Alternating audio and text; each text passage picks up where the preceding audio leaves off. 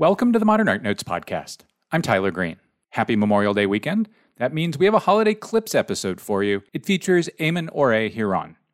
Ore-Giron is one of 20 artists that the Pennsylvania Academy of the Fine Arts and the African American Museum in Philadelphia asked to respond to this question: is the sun rising or setting on the experiment of American democracy? The artists' answers are featured in Rising Sun: Artists in an Uncertain America, which is on view through October 8th. Ore-Giron's work is in the PAFA section of the exhibition. Ore-Giron's work joins histories, geographies, and uses abstraction as a means by which to explore the layered past and present of the Americas. He's been featured in solo shows and two-person shows at the MCA Denver just last year, Lax Art and the 18th Street Art Center in Los Angeles, and at PAFA. This episode was taped in January 2022 when the Anderson Collection at Stanford University presented Eamon Ore-Giron Non Plus Ultra. Eamon Ore-Giron, after the break.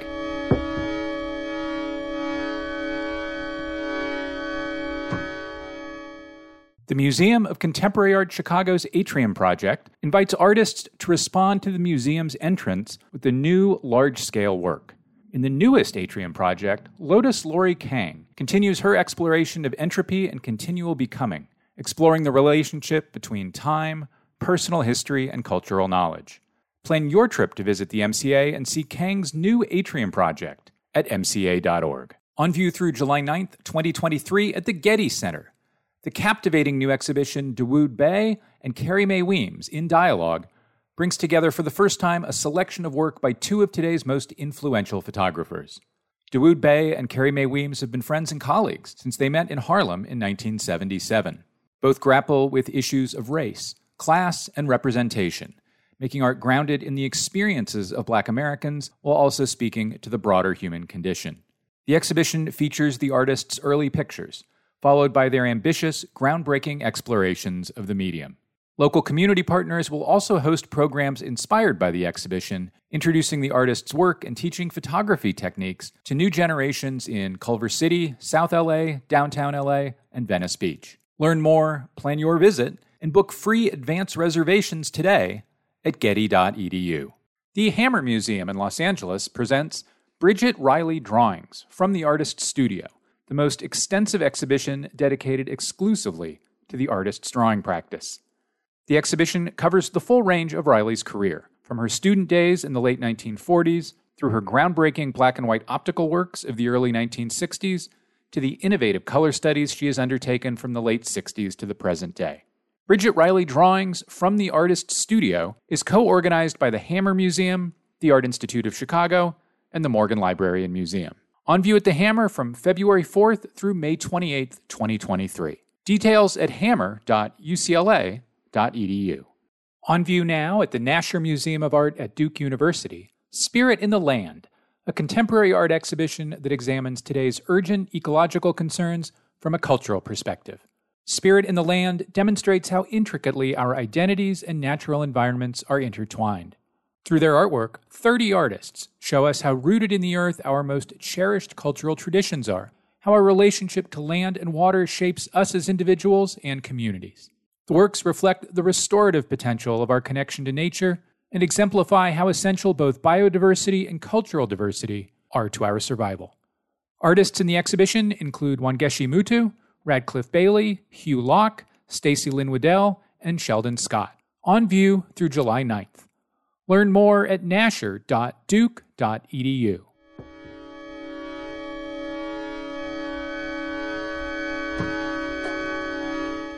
And we're back. Eamon Ore-Giron, welcome to the Modern Art Notes podcast. Thank you for having me. Let's begin with a work you made in 2010. I don't think there's any one way of establishing a beginning point in your work because you've worked in so many different media. But for the purposes of this conversation, let's start with a 2010 work called Untitled Oho. It's a screen print on canvas. We'll have an image of it on manpodcast.com. Features a central portraiture bust-like form centered on the horizontal canvas and two oval and roundish forms on either side of the semi-head. And straight-ish lines emanate from the center of the head. And it seems to me like a work that introduces, or at least is very early in a lot of things that you've spent the last 12 years exploring. So what is this 2010 picture about, and what informed it? This work was done at a time that I had been cutting record sleeves. So if you look at the piece, you'll notice, like a mouth in the lower right corner. You'll see kind of an eye. There's all these different little elements, almost looking like collaged. And what I was doing is taking records and cutting into them with an X-Acto knife and then splitting them open. So the centerpiece would be the album's spine, basically. And so this one was based on a Grace Jones album. And then using that in kind of like a polka approach, kind of using little bits of it to kind of piece together a different image. This face ends up kind of appearing with this center emanating rays. And a lot of these come out of when I was doing a ton of DJing. And so I had a lot of albums, a lot of throwaway albums or albums that didn't make the cut, I guess. No pun intended. But so, and I would spray paint and use lots of different mediums. I don't think I knew a lot about like the materiality of paint in terms of like what can go on top of what. But that's what this series comes out of. One of the paintings that came out of this series was later used as an album cover for a reissue of a French early kind of noise band called In Aeternum Alum, I believe, ALUM. And that is of the full Grace Jones kind of cut, mashed up image.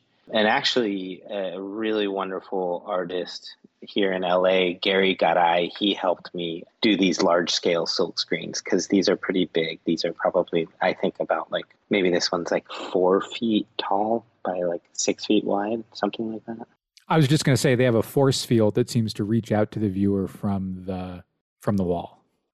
Yeah, definitely. And a lot of the sides were painted to give a little bit of a glow. And what was interesting about this show, I was also playing with text at the time.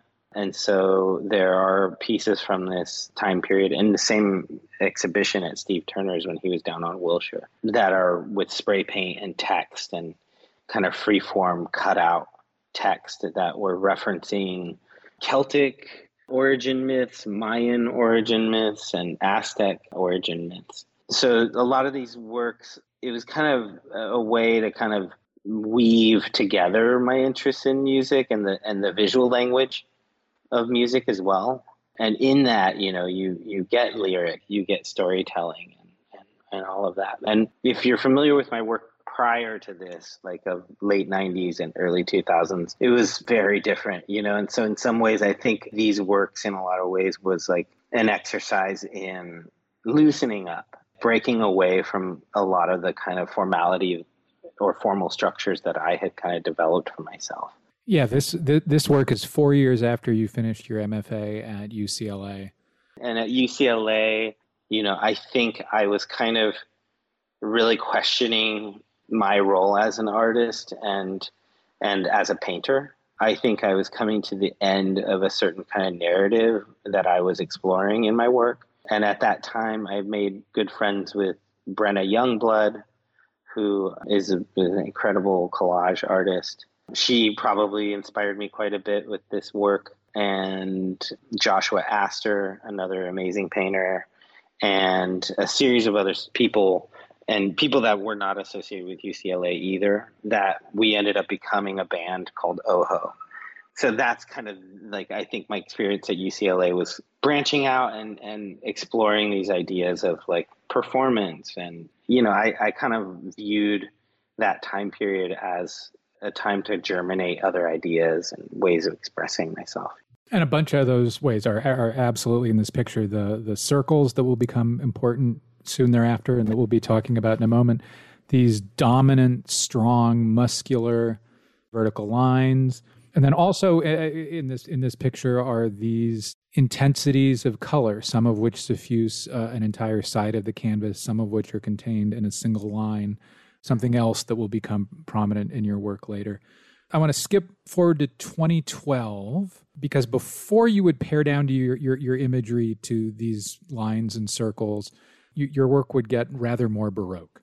So in 2012, you did a show at LA's 18th Street Art Center that featured painting and sculpture and music and references to music within sculpture and references to sculpture within music. I mean, it was a show that had everything under the sun. And as I prepared to talk with you and was reviewing the stuff that was in the 18th Street Art Center show, I realized the better way to go about it was to ask about it this way. So my first question was a question about the formal stuff going on in a particular picture. But as we get into after 2010, it seems to me you're finding the best way or ways to address Peru and your family history in your work. Is there something to that? Is there something in the 2010s that got you thinking about Peru and your family? I know that like the genesis of that exhibition, kind of obsessed with this idea of like the motorcycle diaries, Che Guevara. And I was into this idea of like this eternal space that to me Peru represents sometimes as kind of an endless type of space that in one point lives in my memory. And I'm sure this is like the same for a lot of children of immigrants or people from other places. You have these places that are kind of frozen in your memory and kind of idealized on certain levels, but then also kind of even your own kind of exotification of your own memories, like the complete definition of nostalgia. But I was also into thinking of like those original motorcycle diaries are Che Guevara like being exposed to the harsh realities of like rural life in Latin America. And it was kind of strange because I had come across this blog of like, I was like, I'm really curious. What are people's, like, if I were to like look at what a motorcycle diary is of 2010, like, are there people out there on motorcycles? What are they doing in Peru? What is their view of Peru? And sure enough, there's like all these interesting motorcycle diaries, basically blog posts of people riding their motorcycles through South America. And I was really curious about the imagery that they were coming across and their impressions. So there were some really amazing photos of these mining towns near where my dad is from called Morococha. And not just Morococha, there's a lot of different mining towns at the high altitude parts of Chile and Bolivia and stuff like that. And what I really loved about these images that I kept finding was they would always kind of be posed with their motorcycle in the middle of a plaza. And in the plaza, they had these like, statues dedicated to the miners and to the workers. And they were really amazing. They were very much like probably produced in the 80s, maybe some in the 90s. So they were this like hybrid blend of like figurative forms, two hands coming out of the ground with chains being broken. But then they were always placed on these like ultra modernist kind of plinths, or they'd have some really interesting kind of modernist forms around them. And so I kind of was thinking about like that's kind of, I know it's really very roundabout and long-winded, but that's kind of the travel that I took in arriving to the work for that exhibition. So that's why I think there's so much in that show. There's so many different directions going on in that show. And quite honestly, I also kind of really thought of that show as an incubator, because it was done in tandem with a residency at the 18th Street Center. So the work that came out of that was, the show was called Man in the Plaza. And open tuning was part of the show as well, which is like when you strum a guitar and you have it tuned to a single chord. So I was kind of interested in open tuning of specifically of Peru, of like where my dad is from. There's a very specific type of music from his region and music that I had been taught when I was young to play on the guitar. And these ideas of memory and these ideas of like, what are these like kind of images out there in the world of that place?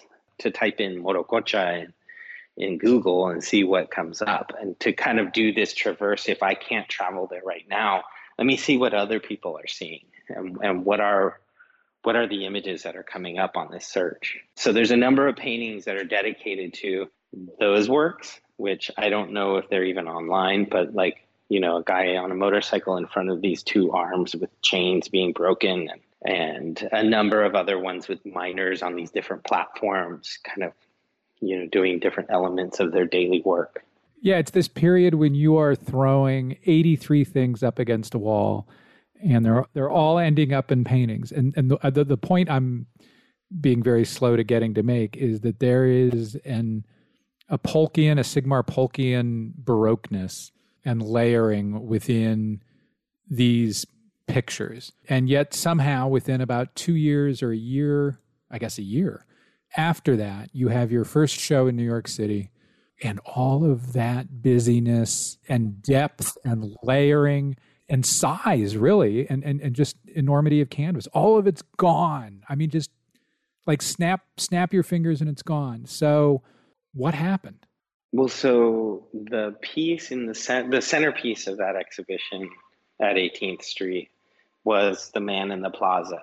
And it was, I guess you could describe it kind of like, a shade divider that would kind of stand at a zigzag. I don't know what you call those. I guess just like a space divider. So the centerpiece was a sculpture that was a divider that kind of zigzagged, and at the end it turned into the face of a man, and it had a cigar, which was actually a copper pipe. And the surface of the sculpture was all corkboard. And so I was thinking about, speaking of that layering, I was thinking, okay, I want to create a sculpture. There were a number of sculptural pieces in that exhibition, one of which went to the Nickel Bouchain show that you're mentioning, the guitar. So in that piece, there was corkboard that I would then attach paintings to try to tell this kind of story about, it was inspired by one of these towns, one of these works in the middle of the town that I had been mentioning about before.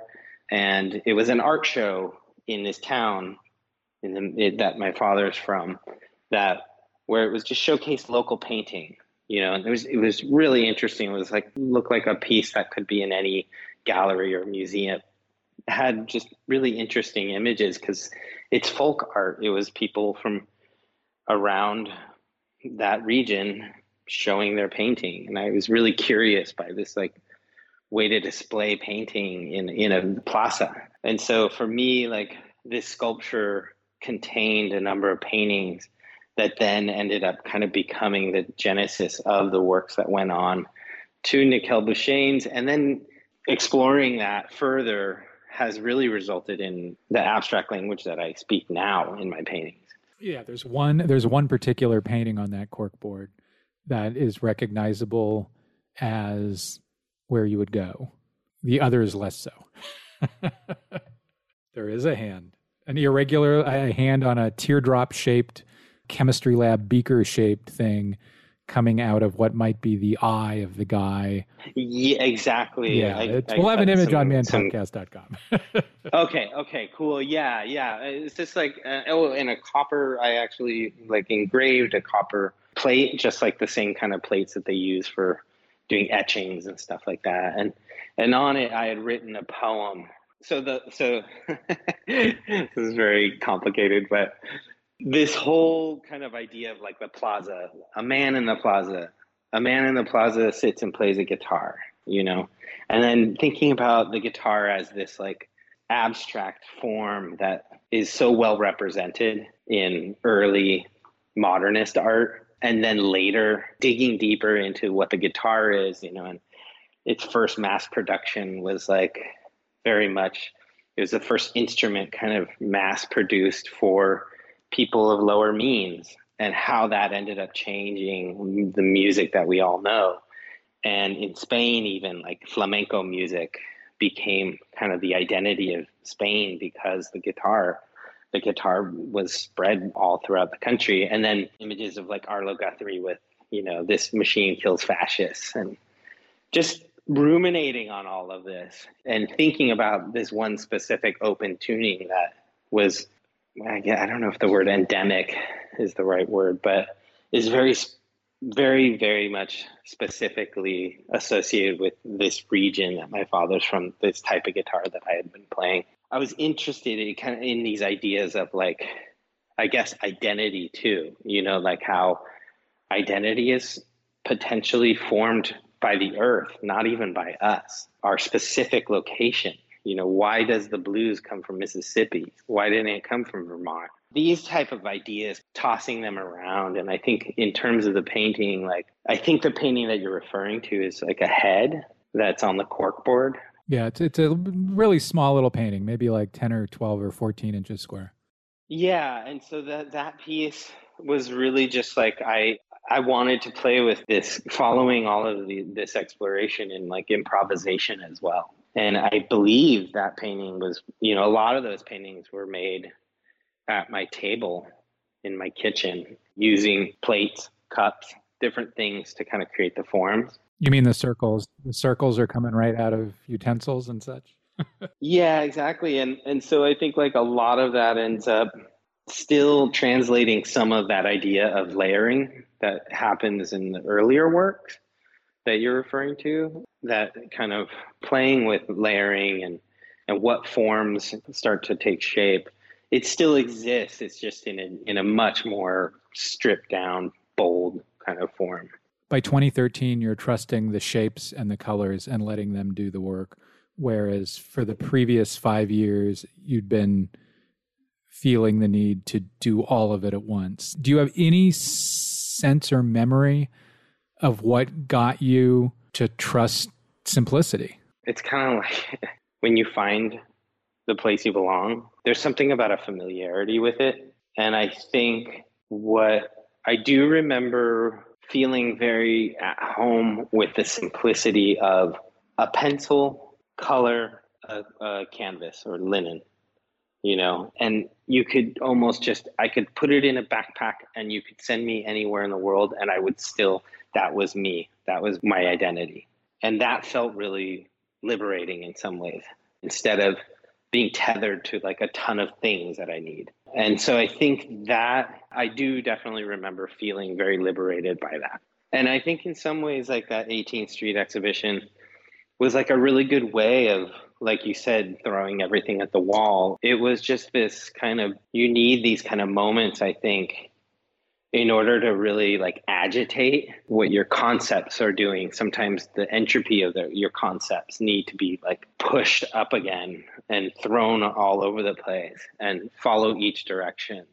And I think that was also like an impulse that I had from being an improvisational musician.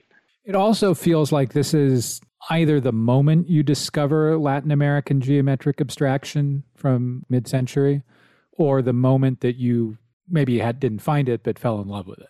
Yeah, definitely. And it really wasn't even like the great masters of Latin American, geometric abstraction. It was these strange sculptures in the middle of these towns that were probably done after the agrarian reform. That was like this big kind of, the central government's like in an effort to modernize and to honor the workers, we will bring in this like modern, clean, cool sculpture to your town. We will honor you by putting you on top of it. So it wasn't even like so much of an exposure to Latin American geometric abstraction through scholarship in Argentinian or Venezuelan painting or anything. It was part of that motorcycle diaries that I mentioned before, my Google motorcycle diaries.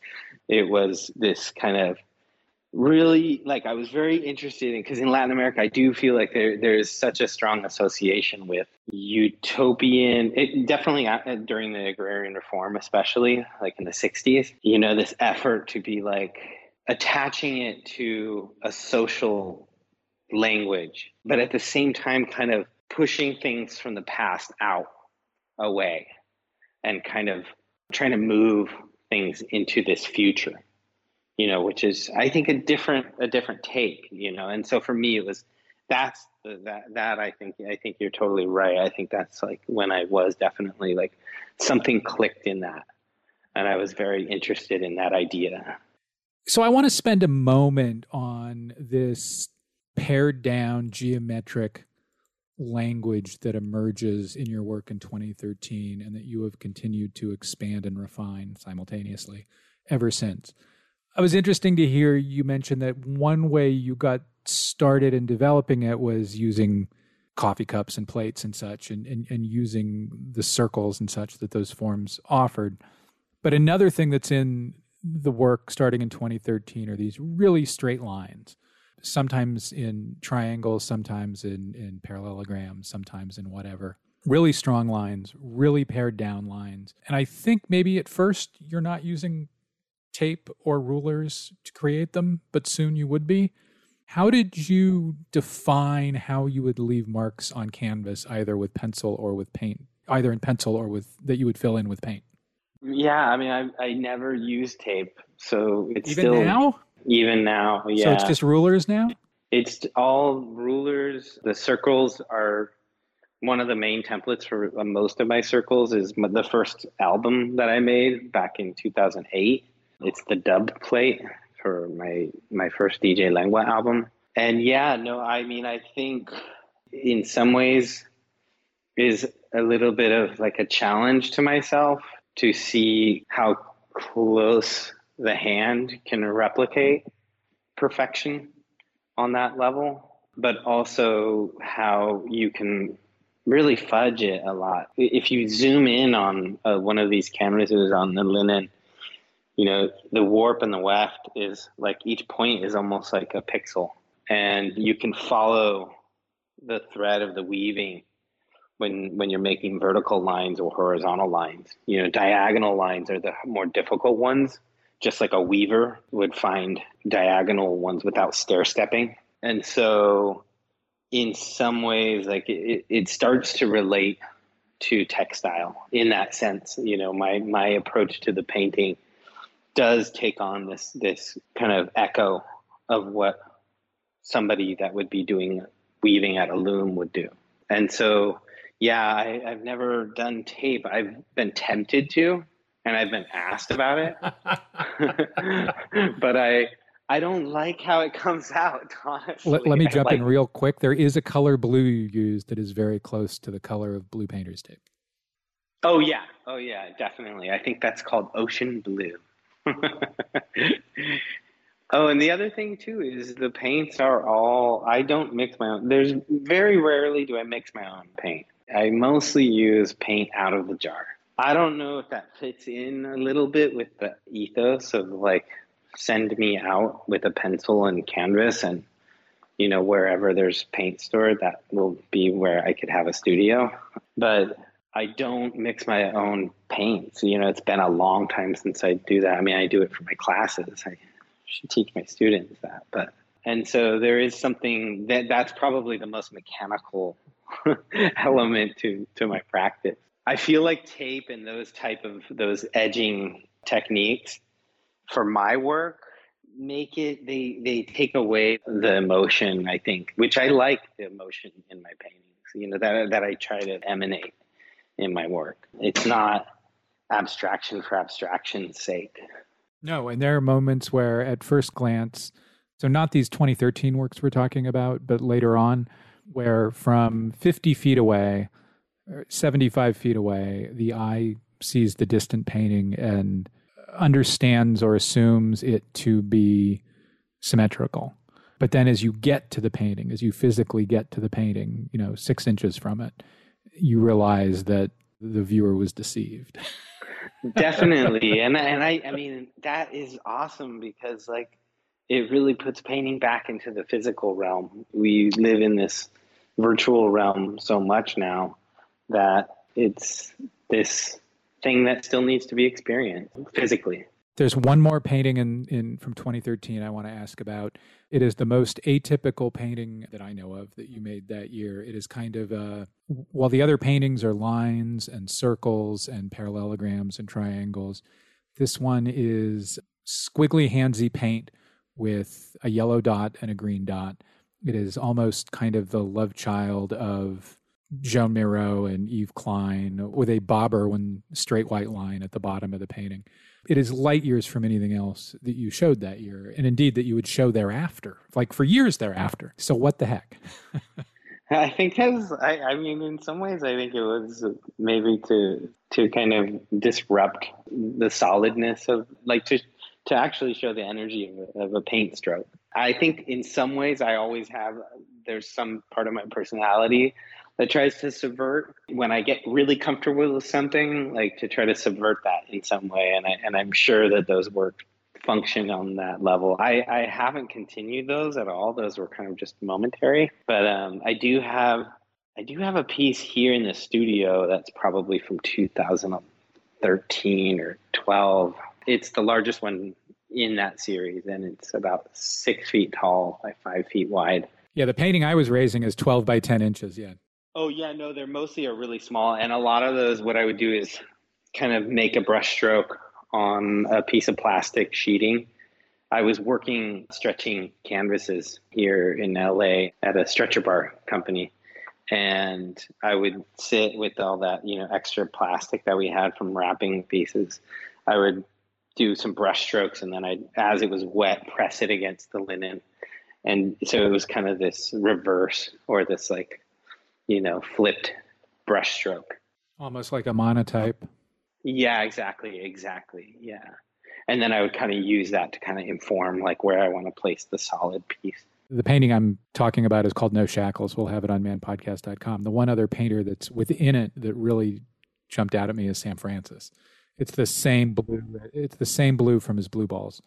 So in 2013, you begin to settle into what will become your language. And in 2015, you've begun to complicate it, especially with a certain color or type of reflective gold paint. What is that gold paint, and why did it come into the work? It's flash paint, and it is iridescent. And, I think like the beauty in being a painter and being a maker of objects is being exposed to material and letting the material kind of tell you certain things to inform you about, what it is you might do with it. And at the time I was living in New York, I just moved out there. My son was about to be born, and I came across the gold, and I really loved this relationship it had with the linen. It kind of immediately pushed the linen back a few feet. It really did. It still does. It must be said. It still does. Yeah. Yeah. And all of a sudden, that depth that it gave on this ultra flat surface started to all of a sudden speak to ideas of architecture and internal architecture too, like emotional architecture.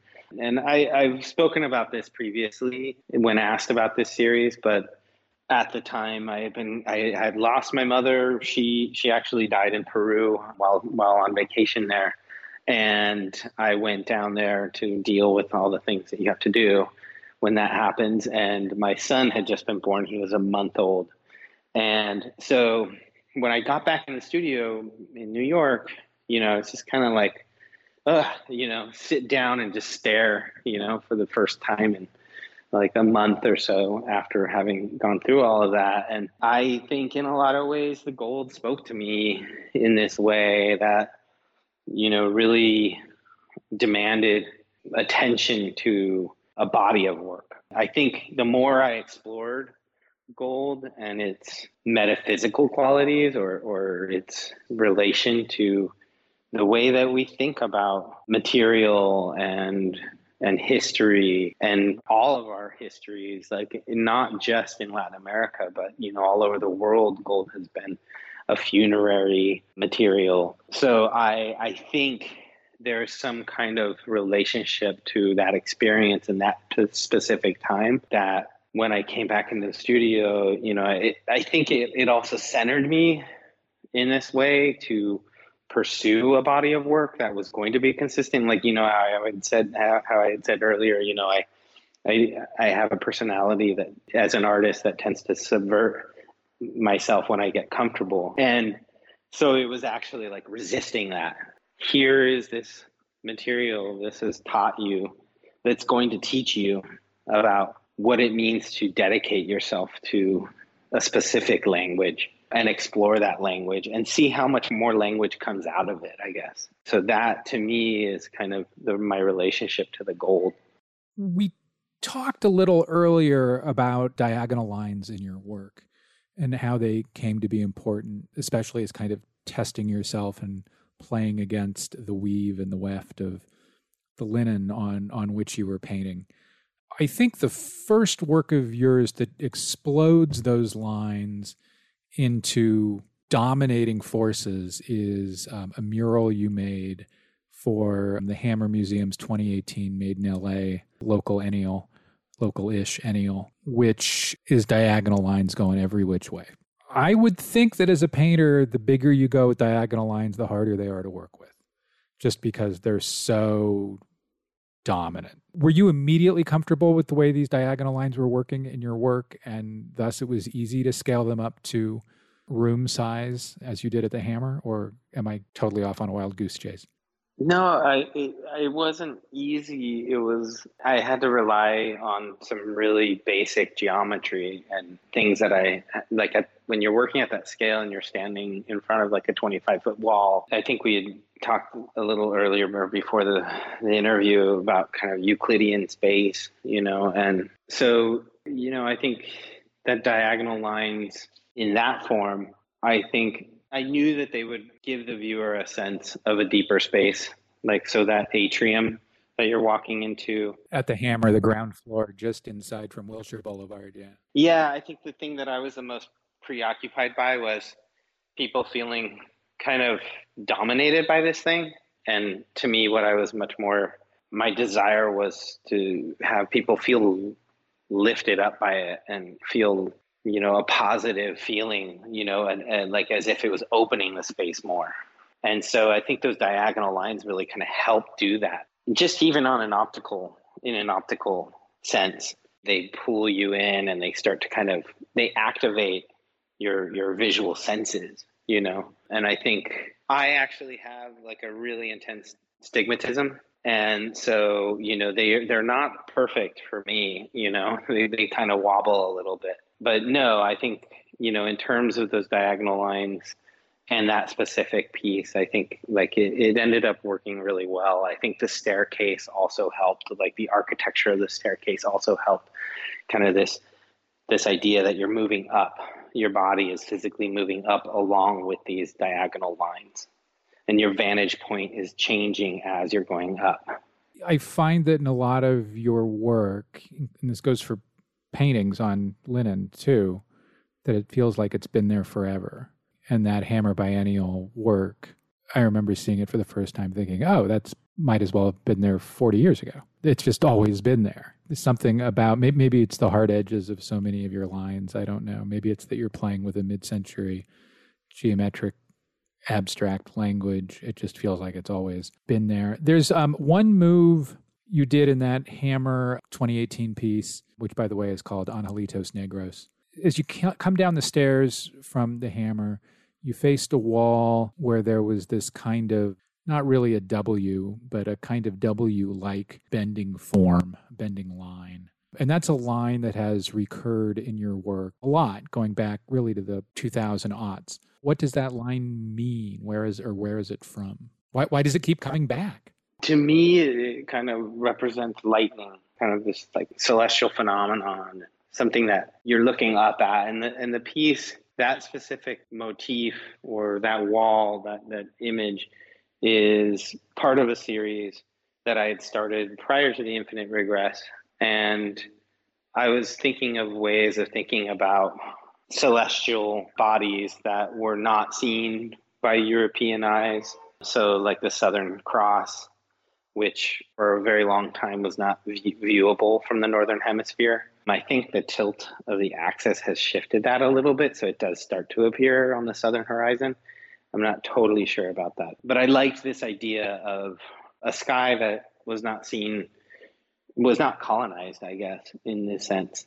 And when thinking about abstraction and, Euclidean space and the different forms that are out in space, I thought of that motif because it's split perfectly in the middle and it kind of could be flipped upside down and be read the same way. So it kind of plays with this notion of where you are when you're looking at this form.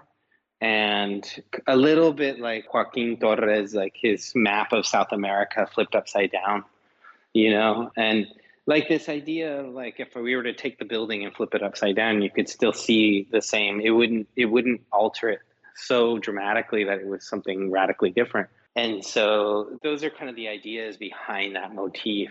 And those lines kind of, they're supposed to evoke the idea of lightning or, something shooting through the sky and give the form that sense of motion that's going on, because that's, at the end of the day, a lot of these forms are alluding to motion and alluding to scale and things moving backwards and forwards and moving behind one another or through one another.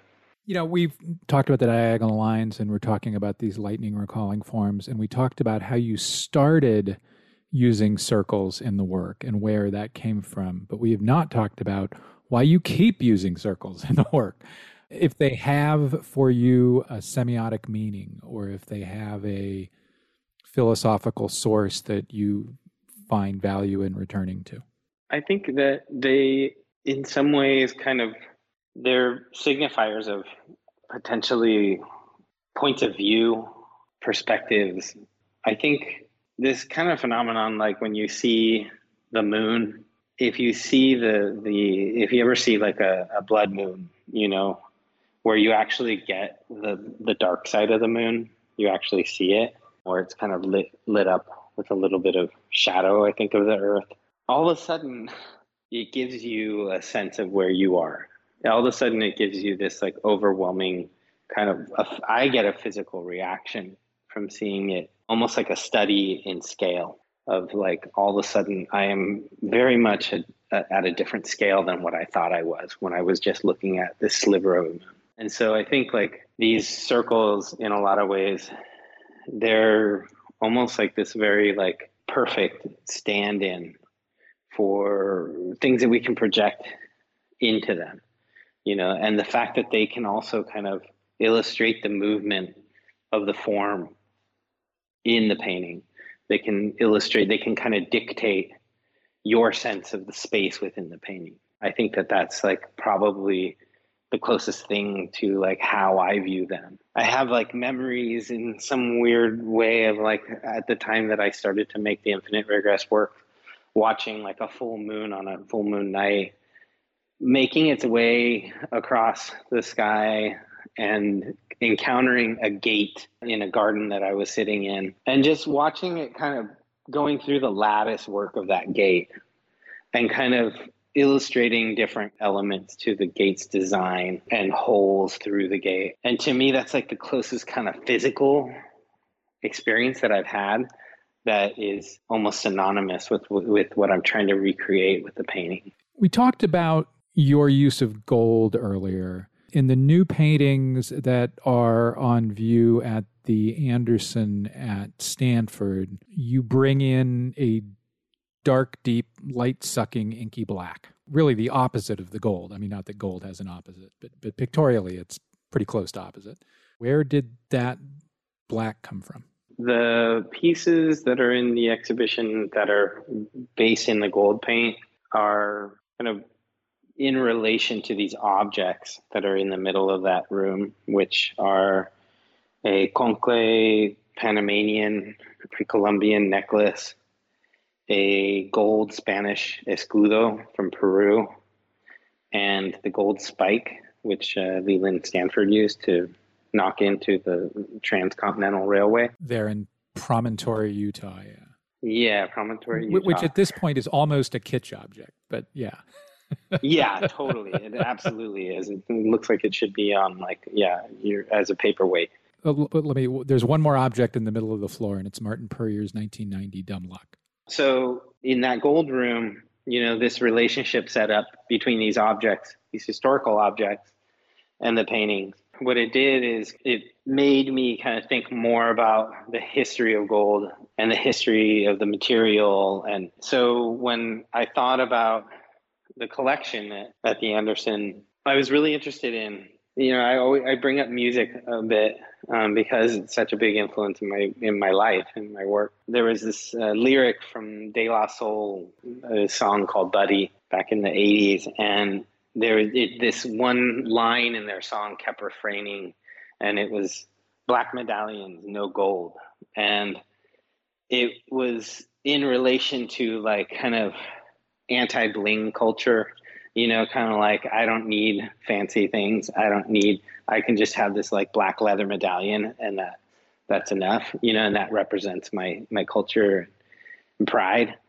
And so I thought about that quote a lot, and I thought the gold in these infinite regress works is so powerful, and people are so drawn to it. And I wanted to kind of think of this opportunity to kind of take pieces from the Anderson collection that are primarily black and center the color black in the same way. And think about that lyric, because that's kind of what they're doing too. In that lyric is like, in a community that, centering something different, centering something that isn't the cliche of opulence, and taking it and placing black in place of the gold. And so that's kind of the conceptual kind of like framework, or I guess genesis of the Black Medallion series. And one of the things too was, I was like, where are the black artists in this collection? There's one, Martin Puryear. And there's no Latinos. So it was kind of, the initial impetus was to kind of create, and Martin Puryear is, to me, like hands down, like one of the best artists like in the world. And so it was an incredible opportunity to be like, I've always wanted to have a conversation between my work and his work. I also love Louise Nevelson, and the Pollock piece that we chose is very interesting because it's a figurative piece of his, and it's, kind of, he was exposed to the great Mexican muralists when he created that piece, that figurative piece. Yeah, and so there was just all these interesting kind of relationships being set up. So that was kind of the impetus behind introducing the black into the work. And that black is very much like super matte, so it really is almost just like a complete infinity. I want to wrap up by talking about your mural practice. You've had opportunities not only at the Hammer to do the large-scale work there, which of course was indoors, but you've done a big multi-part mural in mosaic for the New York subway, and you are making, or have made, a large-scale mural for the forthcoming Wilshire and La Brea station of the Los Angeles subway's Purple Line. For people who don't know LA's geography, that is the station at the southern end of Koreatown, probably, almost certainly, one stop east of LACMA, Los Angeles County Museum of Art. Simple question, why are murals interesting to you? I think partly the scale has been, something that, since working on the Hammer project, really kind of kicked it into high gear. But I am interested in the legacies of public works, especially in Latin America, and this notion of kind of a shared public language. And, there's a lot to go through in that. I think I wouldn't really consider myself a muralist. So that would be like the first thing I would point out. I have come to mural making as an extension of my practice. But yeah, I think when I think about the public works, I think about notions of what it means to create a visual language that is transcending a lot of identities of communities, and how does it function for somebody in their everyday. So to me, those are the things that really